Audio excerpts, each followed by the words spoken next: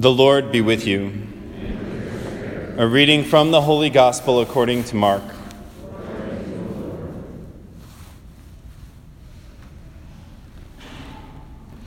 Jesus and his disciples left from there and began a journey through Galilee, but he did not wish anyone to know about it.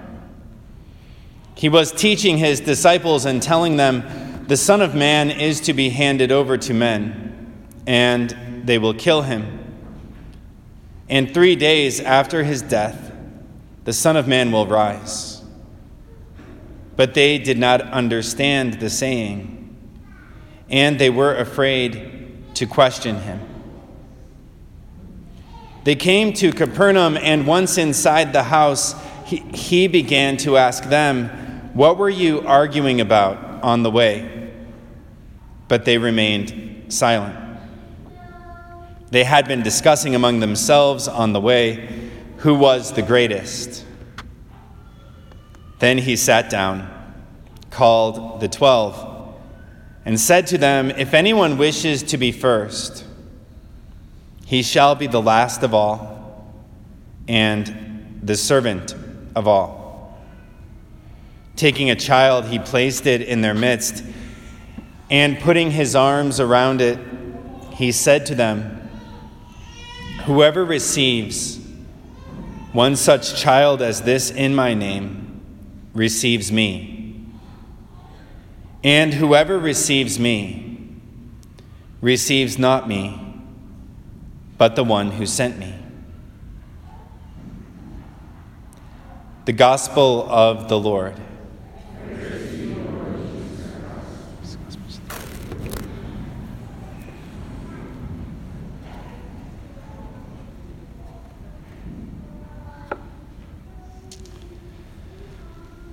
Brothers and sisters, it's good to be with you this morning. For those of you who don't know me, my name's Father Sean Kilcawley. I'm the Family Life Office Director for the Diocese of Lincoln.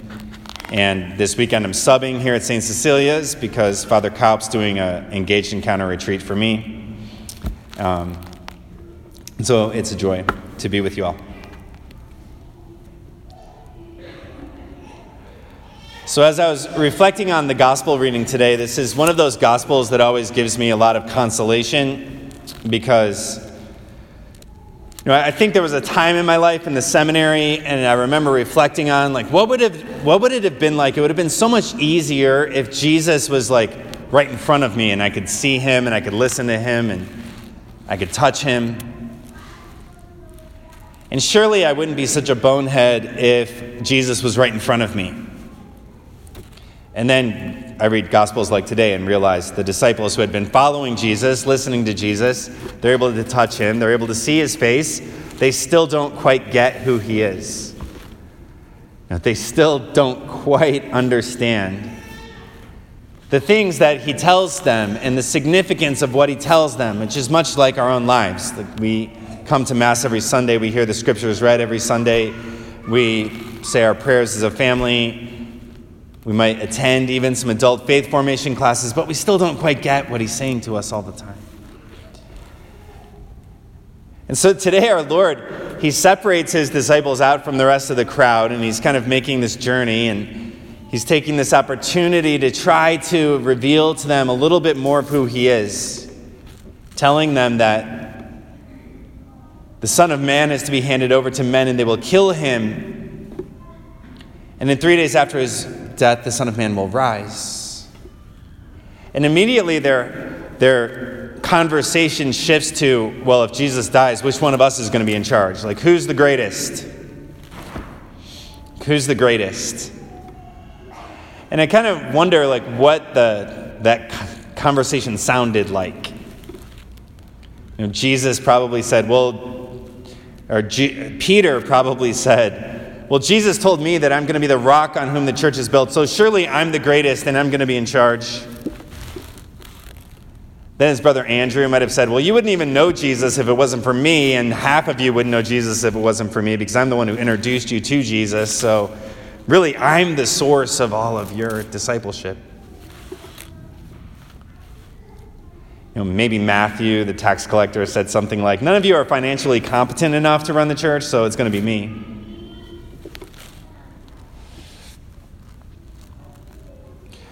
Or perhaps that conversation about who was the greatest might have been a conversation about,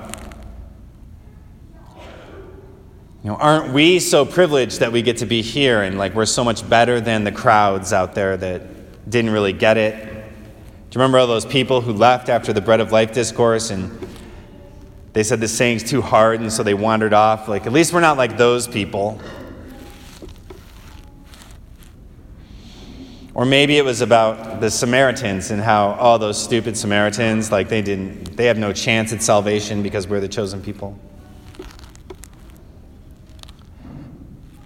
And that conversation that they might have had, it's very similar to the conversations that we have when we fall into the same kind of spiritual pride. The conversations that we have when we say things like, or we measure ourselves against the other families in church. At least my kids aren't being disruptive during Mass, thank God. Or we're so much better than those people who just come on Christmas and Easter. I can't believe those people.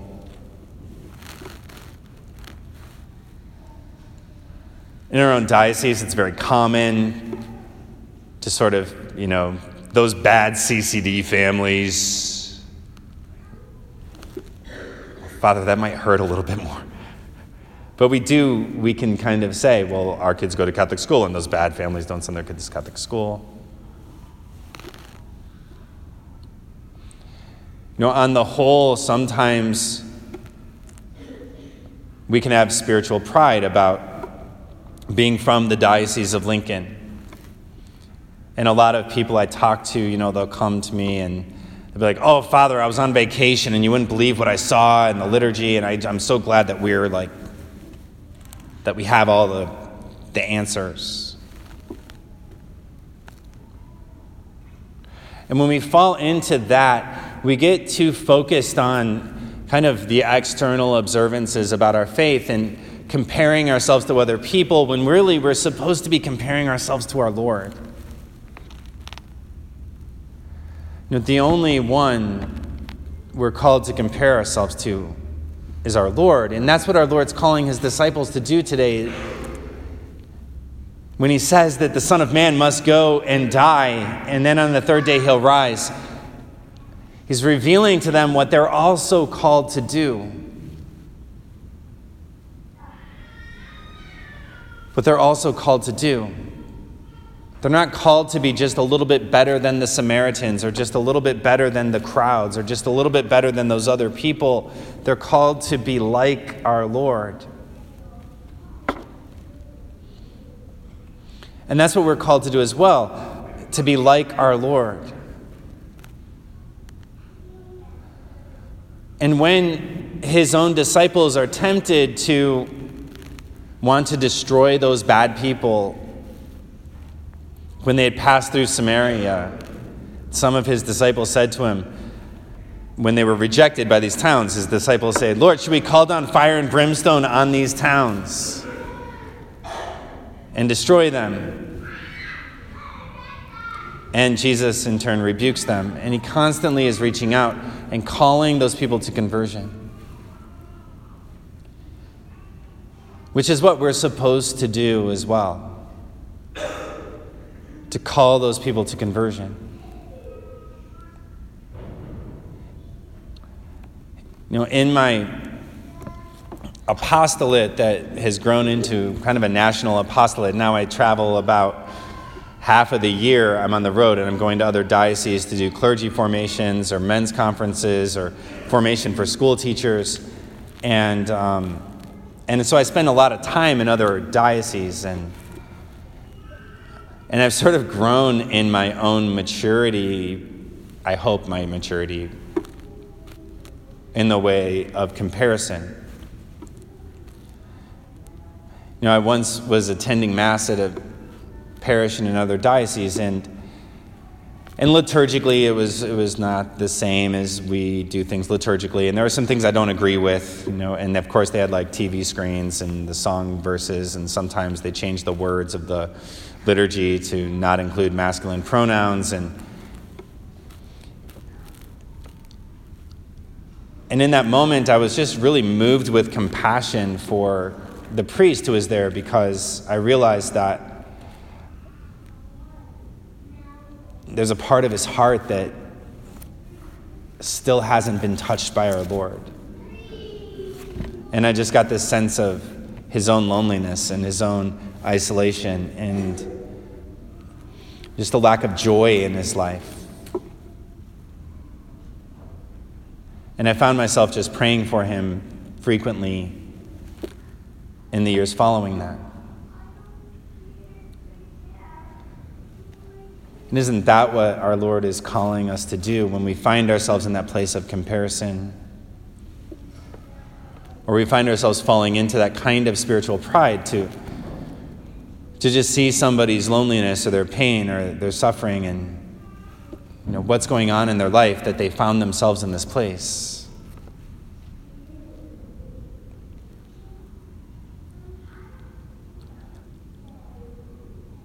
And currently in the church in the United States and even in our own diocese, we're discovering that there's a lot of priests who are really hurting and they're really lonely.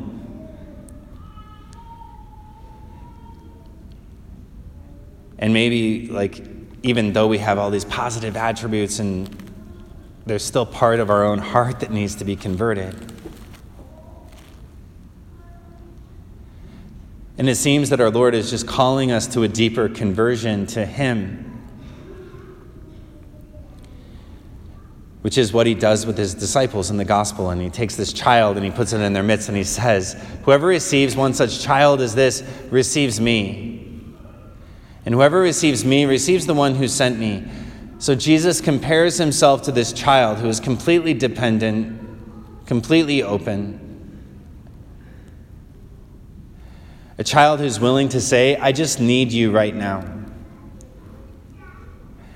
I just need you right now."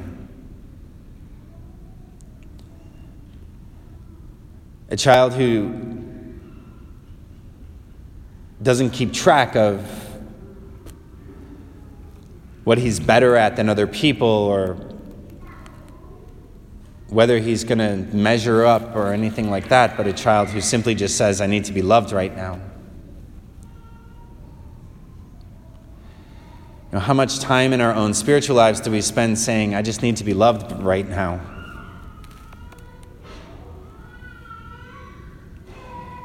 When we go to Eucharistic adoration, when we come to Mass on Sunday and we receive the living God into our lives and into our bodies, do we recognize that in that moment we're just like that little child who's going to his mom and he just needs to be hugged right now, or he just needs to be around her right now, or just needs to be held right now?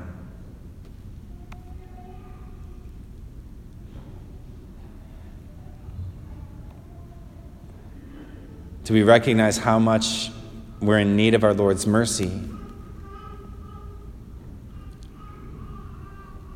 And that the only ambition that we really should have in our life is an ambition to learn what it means to surrender our hearts to him. To lay everything before him.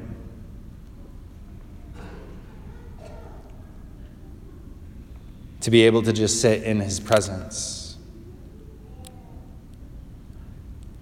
And that's a really difficult movement in our spiritual lives, because we're so used to trying to do enough in order to be loved or to be special or to be unique. I remember when I was in the seminary, we would go in to pray, and I would walk into the chapel with all my books. And sort of like, you're a good prayer if you have lots of books. So I would plan okay, I'm going to pray the rosary, I'm going to do 5 chapters of scripture reading, I'm going to do all these novenas, I've got my saint book. And so I'd walk into chapel with all these books. And I'd compare myself to others, and I'd be like, that person didn't even bring any books. What are they doing? They're just sitting there. loser. But as I reflect on that more, I don't know what that person's heart was. And they might have actually had a more intimate relationship because I was walking in there with all these books and tasks and things I needed to check off my list. I wasn't going to just say I need to be loved right now. Did you ever go to a friend's house for dinner and you show up with a bunch of books and you're like, I brought these in case I get bored. In case you're boring, I'm going to read. You have a date night with your spouse, I'm going to bring a book. I mean, sometimes if we're honest, this thing becomes like a book that we look at when we're bored. Right? Our phone does. But we don't do that when we're in love. When we're in love, it's enough to just sit and stare into the face of the other person. A sign of true intimacy in a married couple is, I just want to be around you. I just need to look at you right now. And that's what our Lord asks of us, is to just give him the time to look at us, to hold us, to allow him into every part of our lives, every part of our hearts, to decide that we're going to be like that little child who simply surrenders their life. And once we've surrendered our heart to him, then we start to be moved to do the things that we see him doing. The greatest saints in the church who did the most work for the church or the greatest good for the church, all of that good started with simply surrendering to the love of our Lord. And right now, that's what our Lord is inviting all of us to do, to go to him in our loneliness and in our sadness and our confusion, to go to him when our lives don't make sense, and just sort of give up and say, Jesus, I'm just here to let you do what you want to do in my life. And I'm willing to give up all of my ambitions, all of my human desires, all the places I compare myself to others, and just allow you to be the center of my life. And so today, let us pray that when we find ourselves in that temptation to jealousy or that temptation to comparison or that temptation to spiritual pride, that we remember these words of our Lord, that we remember that he's called us to be like little children. As we receive him in Holy Communion, that we remember that this is the living God that's entering into our life because he's chosen to give his life for us, because he loves us and he wants to transform us. And that we have the grace to allow ourselves to surrender to that love, grace, mercy, and transformation. It's then that we'll become a beacon of hope and a light that shines in the darkness of our culture.